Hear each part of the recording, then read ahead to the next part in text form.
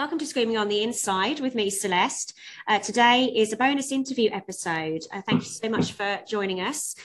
Today, I'll be speaking with the lovely Tom, who has taken some time out of his day to share his recovery experience with us. Hi, Tom. Thanks so much for joining us today. Hi, Celeste. It's lovely to be here. Thank you for asking me. Thank you. Pleasure. So just to start things off, I wonder if you might be able to tell us a little bit about yourself. Yeah, certainly. So I basically came into recovery. I've just checked now. I'm 4 years, 10 months, and 24 days today. Wow, well done. My recovery started in Liberty House in Luton, and I was 28 when I came into recovery. I'm 33 now. I live a fairly busy lifestyle, I guess. Now I've got 4 children who are 6 and younger. I always, when I share in meetings, sort of mention that I can't drink, but I can reproduce. That's for sure. But yeah, so they keep me pretty active, and I work from home, I work remotely, and I've got just a wonderful life today. Truth be told. Oh, that sounds amazing. It really does. And having kids and being able to sort of have that journey with them in recovery must be really quite something. Yeah, definitely. My eldest 2, they were here when I was still in the madness for sure. But thankfully for me, they were too young to remember. But to have my 2 youngest kind of in sobriety and being present today, being with them, part of their lives it's one of the gifts that kind of keeps on giving every single day. Absolutely. Amazing. Absolutely. That sounds fantastic. And well done on your, 4 years, did you say? 4 years? Yeah. That's absolutely fantastic. Well done. 5 in February, a day at a time, but 5 in February the 25th is my sober birthday. Fantastic. So. Not a day you forget, is it? Your sober birthday, for sure. No. I've got mine etched in my mind. I think we're quite similar ages as well. I'm in my mid-30s, and right. I sometimes worry that I didn't do it soon enough, but actually we've still got so much life ahead of us, and all of these beautiful milestones that you talk about, having kids and watching them grow up and doing that in sobriety. It really is such a gift, and you should be very, very proud of yourself for giving yourself that opportunity. So I think a lot of people, you've kind of just said it yourself, a lot of people worry that a life in recovery can be quite limiting or even boring and feel that they're missing out. Have you got any things that you have done or experiences that you've had since being in recovery that, you wouldn't have done if it weren't for your sobriety? It's a good question, to be fair. I think by the time I kind of came into recovery, I wasn't someone who thought I was an alcoholic. That was my poison. And although I kind of had drugs throughout the kind of entire career of being in the madness, I always sort of say or class alcohol as being king. But when I came into recovery, it wasn't myself who put me there. I was put there by kind of an intervention. So it took a little while for me to kind of get my head around the fact that I was even in this situation. And it took a while for me to kind of, I guess, readjust on the outside of the rehab bubble. But there's been a number of things, to be honest. It's taken a little while, and I was cautious to begin with about wet places and so on, as they sort of suggest that you are. But having come from a hospitality background, I've worked in hospitality for 10 years. I drank for 10 years. Go gather. It kind of went hand in hand. That it allowed me to kind of start again. I always sort of see it as a second chance at life, and by having an understanding that I was an alcoholic, and that I had this problem and this sort of disease that centered in my mind, the acceptance around that, which I thankfully got quite early on, kind of during that period of the 6 weeks I was in rehab, the acceptance around that really kind of was a massive weight off my shoulders, and it allowed me to kind of really focus on, right, this is the work that needs to be done. These are the suggestions I'm being told. Now I need to kind of go out and do it, And since being in recovery, as I mentioned, I've had 2 more children who are just fantastic, and I can be there for my older ones as well. One of the big things that's kind of standing out for me in terms of what I've been able to do in sobriety, I got married in the madness to my wife. We met in Greece. We went back to Greece to get married, and there was a lot of people mentioning about, or apparently talking to her, saying that, are you sure you want to marry this guy? Friends of mine and friends of hers, and because my behaviour was unacceptable. I disappeared for a few days at a time, and I was, we was all inclusive, and I was just permanently pissed, basically. But Right. a lot of people questioning that, and she did thankfully go through with it. And one thing I've been able to do in recovery, we went back to Greece for a friend of ours' wedding, and I managed to organise that I was to renew my vows to my wife at the same spot where we got married. And we'd only been married about 2 or 3 years, so it's quite a quick thing to do, renewing your vows at that point in time. But it was an opportunity that I couldn't miss, and it was a chance for me to kind of really prove to her and say to her again that I meant what I said the first time round. Yeah. Even if I couldn't remember it at the time. It's Tom's version 2.0, right? Yeah. Basically. That's wonderful. I mean, and so much must have changed, like you say. It's not a particularly long amount of time, those 2 years, but so much must have changed. And like you say, it is very much, I always look at my recovery almost like a rebirth, and absolutely. And you can only really ever go through that process unless you completely surrender to your addiction and do the work, accept the advice you're given, and basically do what you're told. Basically, because our way isn't working, right? So we've got to do it another way. Yeah, it's really interesting. And hospitality, gosh, what an area to work in. I think I meet a lot of people with drug and alcohol issues who actually work in hospitality. I wonder if a little bit of it is part of the lifestyle around the work. So yeah, kudos to you for sure. I think for myself, quite similar to you, actually. I think once I surrendered and really grasped the fact that I needed the program that was being offered to me, it was pretty quick from there. The changes were quite quick and quite profound. It was almost like a complete re-beginning. I think for me, it's self-confidence that I have now. I'm really engaged with people around me. I think obviously mental health has improved hugely. I have bipolar disorder, actually, and that was quite profoundly impacted by my drinking and drugging. And I'll always have bipolar, but it's something that I don't have to sort of worry about managing so much because I'm just on an even keel. And you've got a wonderful family and a wonderful marriage, and I think for me personally, it's been my job at UCAT. I wouldn't be able to work here and work with other wonderful people who are also working through their own recovery. So that's just been an absolute blessing. Anyway, I could go on for hours about all of these highlights of recovery.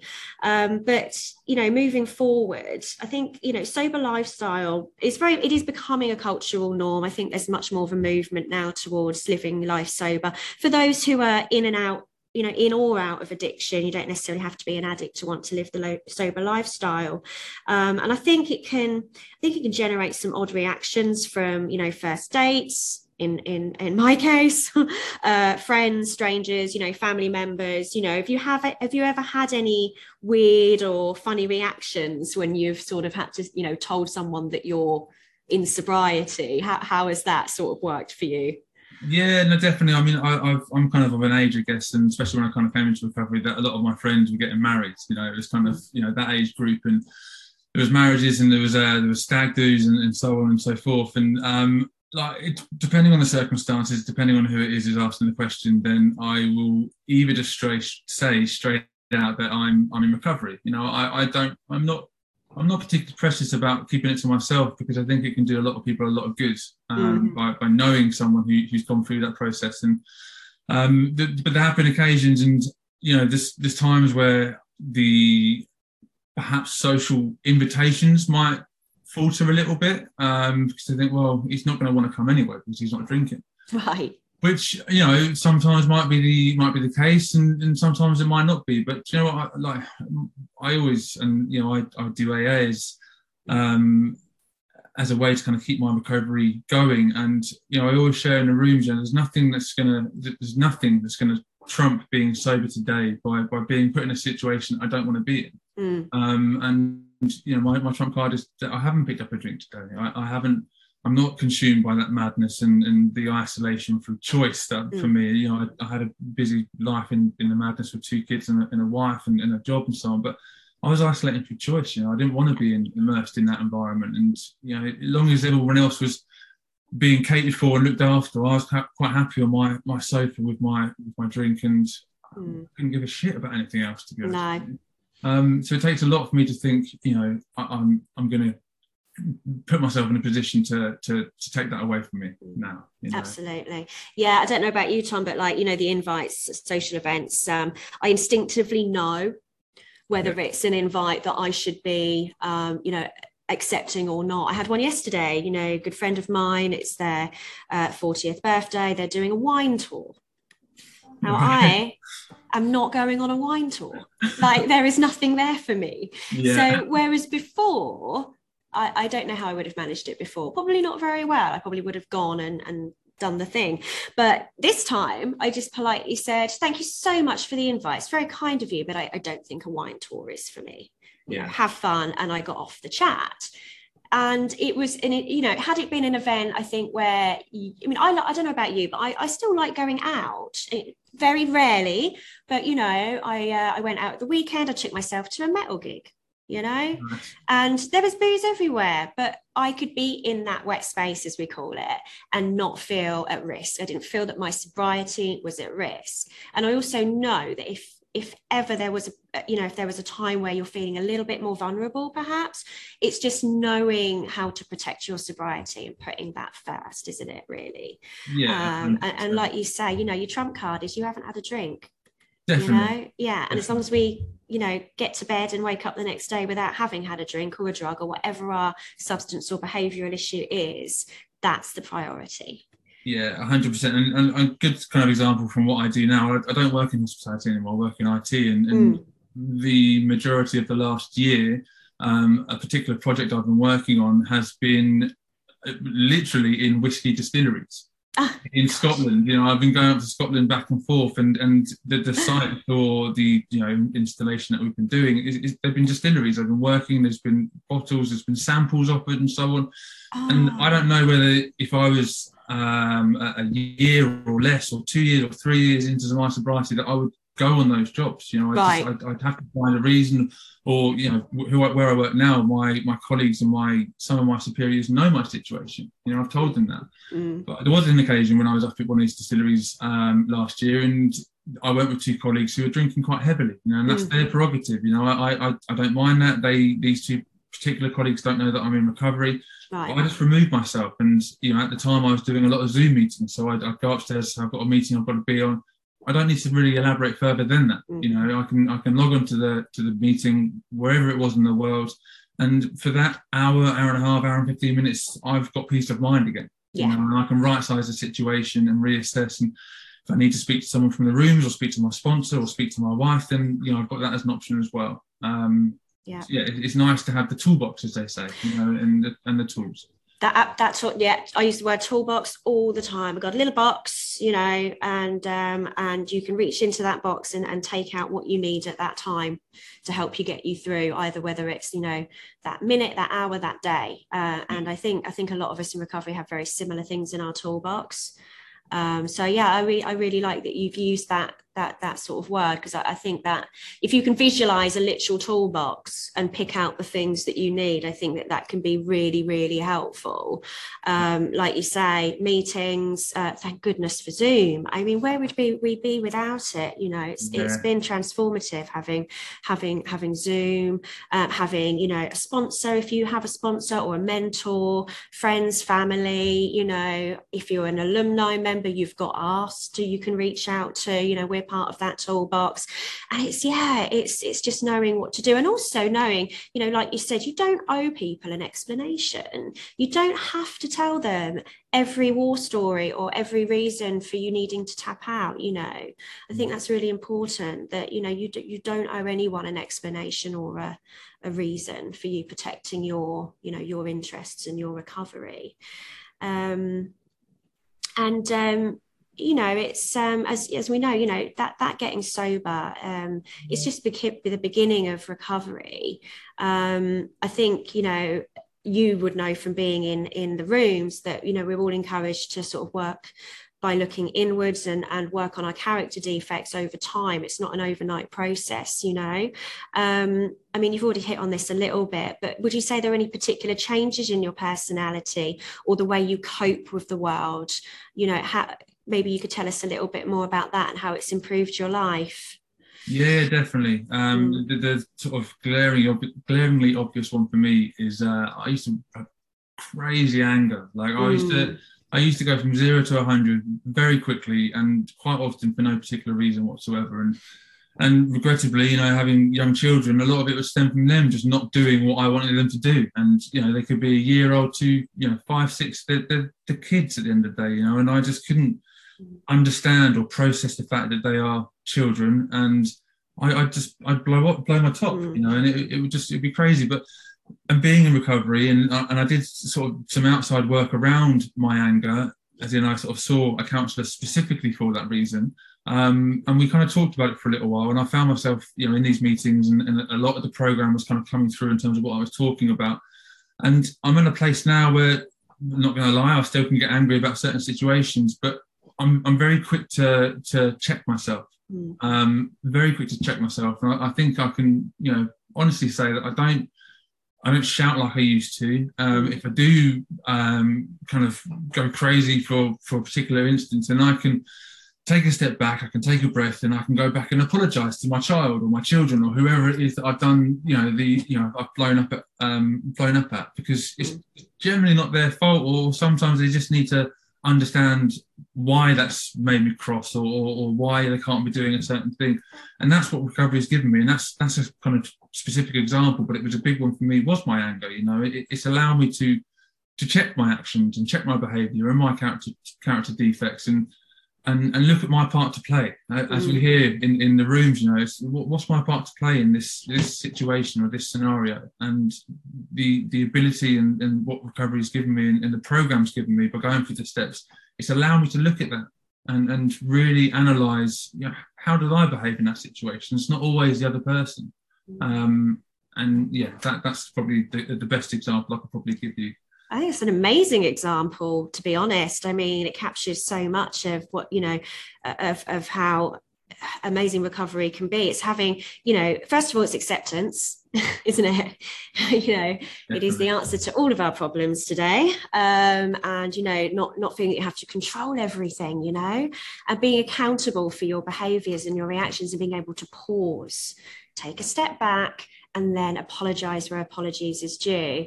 And I'm doing my step 4 at the moment. So right. I know all about, you know, looking at your part to play in a situation. It's so funny. You go into a resentment, you know, you're like, oh God, it's like, well, yeah, they might have done 10 things that were upsetting, or, you know, but I still had a part to play in that, and it's just letting that go. I think I'm quite similar to you. Before I came into recovery, I was a very angry person.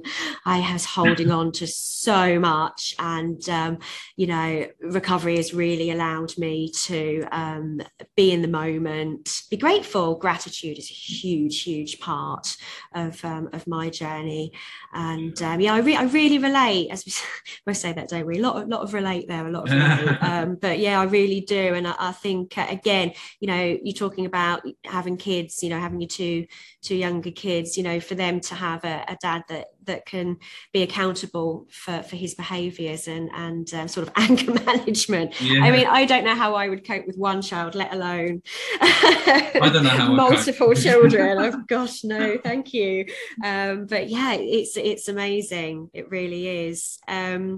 I think for me also, when I was in the midst of my addiction, I was very isolated. I think you said earlier, Nat, you know, you choose to isolate yourself sometimes, but that's as a benefit. You know, it's a good thing to do sometimes, to take yourself away from certain situations. Whereas, you know, I don't know about you, but I was really isolated emotionally and physically throughout the worst of my addiction. On that topic, I did want to, if I may, bring our listeners to the attention of a campaign. that Mind and Rethink Illness are running. It's called Time to Talk. The day for this is the 3rd of February, and it's run every year. And the day is about creating supportive communities by having conversations with friends, family, or colleagues about mental health. As we know, we all have mental health, and by talking about it, we can support ourselves and others. It's particularly important in recovery, I think, to have these conversations. So all of you out there listening, have a think about how you can have a conversation about mental health in your communities, whether it be with your friends, your families, within your recovery community, and get talking. We'll have some more information in our newsletter about how you can perhaps partake with this and follow the campaign. On that topic, Tom, have you sort of found that you've been able to open up about your mental health and your addiction throughout your recovery? Where have you been able to do that, and how has it helped you? Yeah, no, definitely. I think for me, I mean, the start of that kind of whole process for me, and as I say, I do AA, and the rooms for me are a vital part of my recovery. They are, I've always done 4 meetings a week minimum, unless there's been other commitments, but I still today do 4 meetings a week. Because it's an outlet for me, and that started with Liberty House, and the sheer kind of ease that I had from being in there with other people with like-minded thinking, and the group work and the group sessions that we did. I think, luckily for me, quite quickly I realised, this is a safe space to share this stuff, and doing the meetings that I do now. I went to a men's meeting for the first time the other day. So I just do whatever meetings in my local area, but I went to a men's meeting, and it still today blows me away at how honest people are in the rooms. They can be sharing stuff that, for me might be on my step 4, for example, and they're sharing it openly in a meeting because there's something inside them. They've been around the rooms long enough, or they've taken on board a suggestion that by getting it out and sharing it, it kind of takes the power out of what you're keeping inside. And a lot of it is mental health, and I particularly use drink to kind of numb the pain, or to kind of get over a fear, or to change the way I felt. But remove the drink, I'm left with myself, and by having the rooms and an outlet to share stuff that I just don't understand, that I'm scared of and fearful of, or is confusing me, it's something that's irreplaceable, and more often than not, and again, the kind of reassuring factor is that I could share something that I think only I've ever done, or it's only me who thinks this way, and then all of a sudden 3 or 4 people are sharing back, and someone's talking to me after the meeting, and I'm like, as if it's not just me. I'm not special and different, but there's actually people out there who are willing to help and to learn and to listen.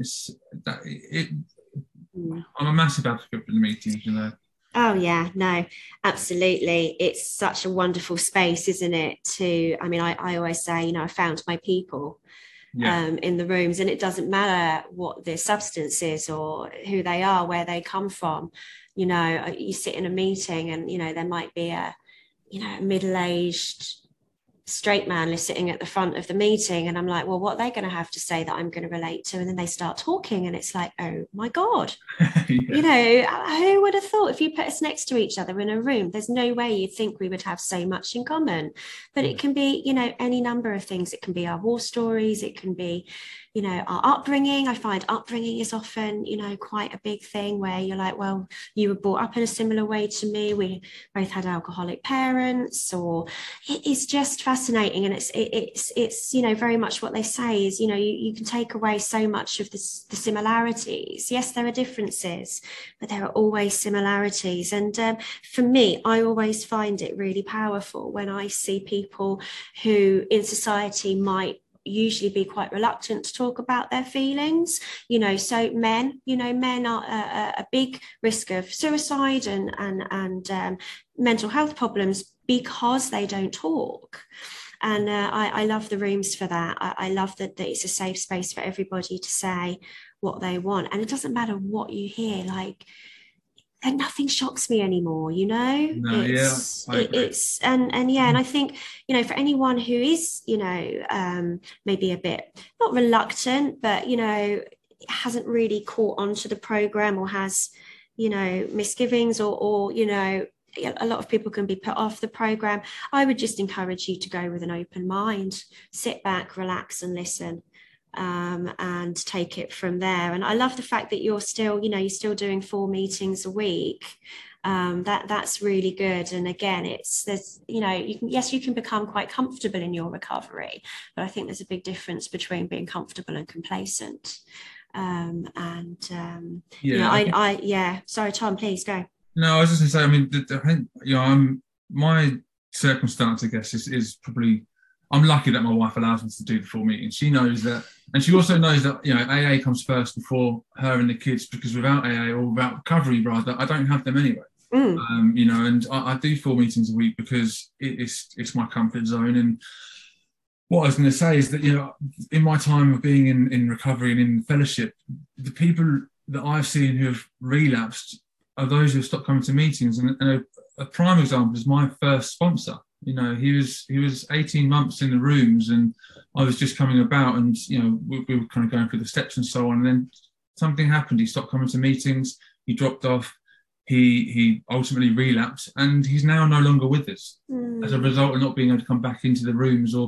And I don't, I'm not going to say this was the reason or that was the reason, but I know he stopped going to meetings, and that, to be honest, scares the shit out of me. Yeah, it absolutely scares the shit out of me, because I've seen it too many times. That's one example. There's plenty of people around you. They say about getting a good black suit because you'll have to wear it.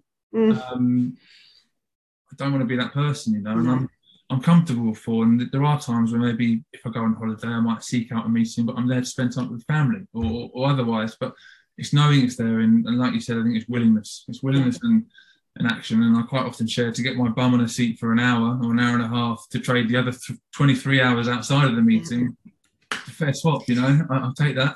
Yeah, I mean, wow, that's really powerful. I mean, you're no use to anyone if you're back out there, or what, even worse, and it can be a difference between life and death. And I know it sounds like a bit hyperbolic, but actually that's the truth. I always think about, myself, is if I went back out there, I might last another few years, but the ending is inevitable.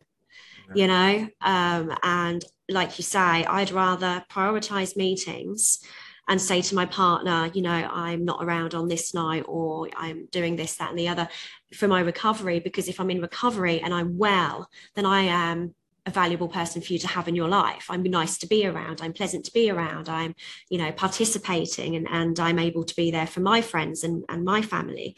So I think, yeah, absolutely. And again, we should never apologize, for putting that first.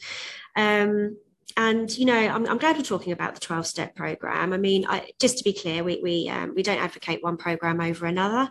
We do have other options for people coming into treatment, but we do find that a lot of people find that the 12-step program, so AA, NA, CA, they work really well for people. Would you have any sort of specific advice for anyone who is perhaps curious but reluctant? I think you said earlier you got it pretty much straight away, but how was that AA experience been for you? Perhaps you could tell us particularly about the early days, maybe your first year, what that was like. I took on board the suggestions from the counsellor who I was assigned to, I guess, in rehab, and he was someone who was in the fellowship, he was in CA, but as I said, like, alcohol was king, and that's what brought me to my knees. So I was actively seeking out the meetings around my local area. And I remember I got discharged from Liberty House on a Friday, and with all this kind of suggestions on board and very much at the forefront of my mind, I went to a meeting that night, and I sat there and I didn't really know what to make of it. I'm kind of like, I'm fresh meat kind of thing, like, or wide-eyed and so on. But I distinctly remember that with having lost my job through being suspended from drinking on shift, I had a period of time, it ended up being roughly about a month, that I had no work commitment. So I was fully just invested in throwing myself into these programs, and it was the second meeting that I went to. I didn't go on the Saturday, I went on the Sunday, and it was at the second meeting that I bumped into 3 other men who were in my early days, and for the first year, were instrumental in keeping me coming back, and they say about us, the newcomer is the most important person in the room, and these 3 guys all gave me their phone numbers. One of them I still see regularly today. The other one was my sponsor, who ended up, relapsing and leaving. leaving us, and another one I know still does the rooms, but they were people who reached out to me and were of, some of them were a few months ahead of me, some of them were a bit longer, but they knew the message that was passed on to them was to help the newcomers. And my advice, I guess, and my suggestion would be to just, if you're curious, go to a meeting, but don't take that particular meeting as the precedence for every meeting that's available in your area, because there's all sorts for every single person. I can take a home group, for example, and some weeks it's not the best meeting. It might be for whatever reason, maybe I'm off kilter a little bit, but the next week it could be the best meeting under the sun. And that would be my suggestion. Don't take one example of going to a meeting as a representation of the entire program. Mm-hmm. And for me, I kept going to meetings. I got familiar. I started to see faces that I knew from elsewhere. I didn't drive. I still don't drive, so I was a little bit reliant on people very kindly offering me lifts. By doing that, I was talking to people. I got to know them a little bit better. And it was the sense of familiarity, very much like it was in Liberty House. It was the familiar. It was the same people, same faces, sharing their story, sharing the message, and there was camaraderie that went with it, which again was instrumental. It's the feeling of not being alone, which was 100% the foundation to making me feel comfortable in my local area. I live in Surrey. In my local area, to feel like, I can do this. And over time that network's grown. I've met people from all kinds of fellowships and all walks of life that put me out there in a normal situation, in the normal world I'd never have bumped into. But today I am, and I call a friend. So that's fantastic. I had a very, very similar experience to you, and I've made some wonderful, wonderful friends in the rooms. And like we were saying earlier, they're not people that you'd necessarily put me with, but they've just become, so important in my life. And I really value their friendship and their persistence in getting me to come back. And actually, I might take your advice. It's really funny you brought up the sort of inconsistencies with meetings, because my home group is usually absolutely fantastic. And I hadn't been for a little while because I was settling into my new job. I was doing some Zooms instead, and I went back to my home group meeting. It's in Soho in London, and I just wasn't feeling it. I just wasn't, and I thought, oh God, what's wrong with it? What's wrong? It was me. I was just having an off day, and I went back the week after, and it was great, and everything clicked again. So you can have bad meetings, but just persevere.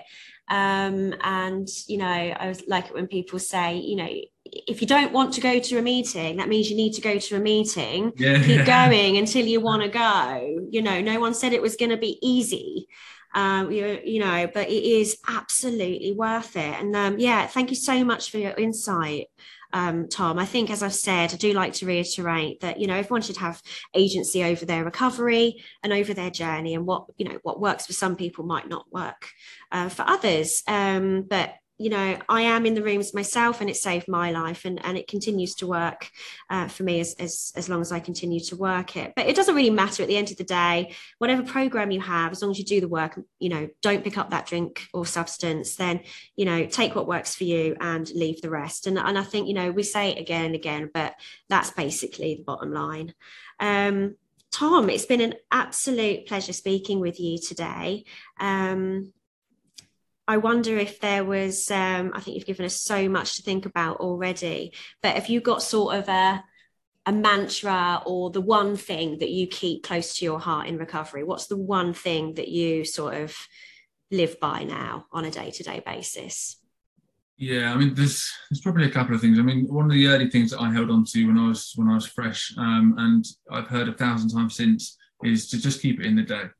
It's very, you hear it everywhere in the rooms, just keep it in a day. And, when I heard it, I was like, what the hell do you mean, But it has helped me even today, if I've been for like a job interview or something, which I had recently, or I've done something, if I just keep it in that moment, not even necessarily the day, just in that moment, and let, things are going to work out how they're going to work out.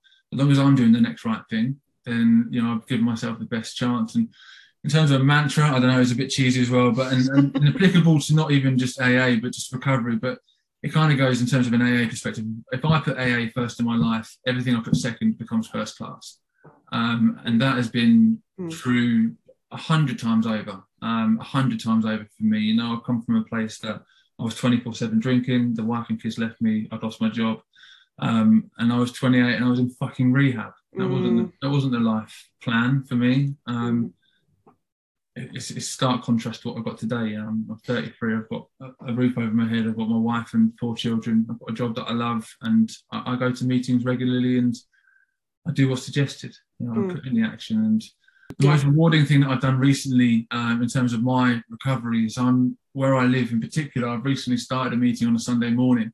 It's a new meeting to AA, and it was, started in September, and it's been one of the most rewarding things for me that I've been able to do. And to kind of add to that, what I didn't expect when I started the meeting was that a local rehab close to me, their clients are coming to the meeting. As a result, it's close to where they're based, and they got into contact with me and said, would you mind? The particular meetings an open meeting, so we have people with alcohol problems or addiction or eating disorders, and to me it's just a safe space. It's a safe space that they can come. The addiction that centers in the mind is a commonality, and there's a ease and comfort that comes from sitting in a room around people who talk and think in a similar way.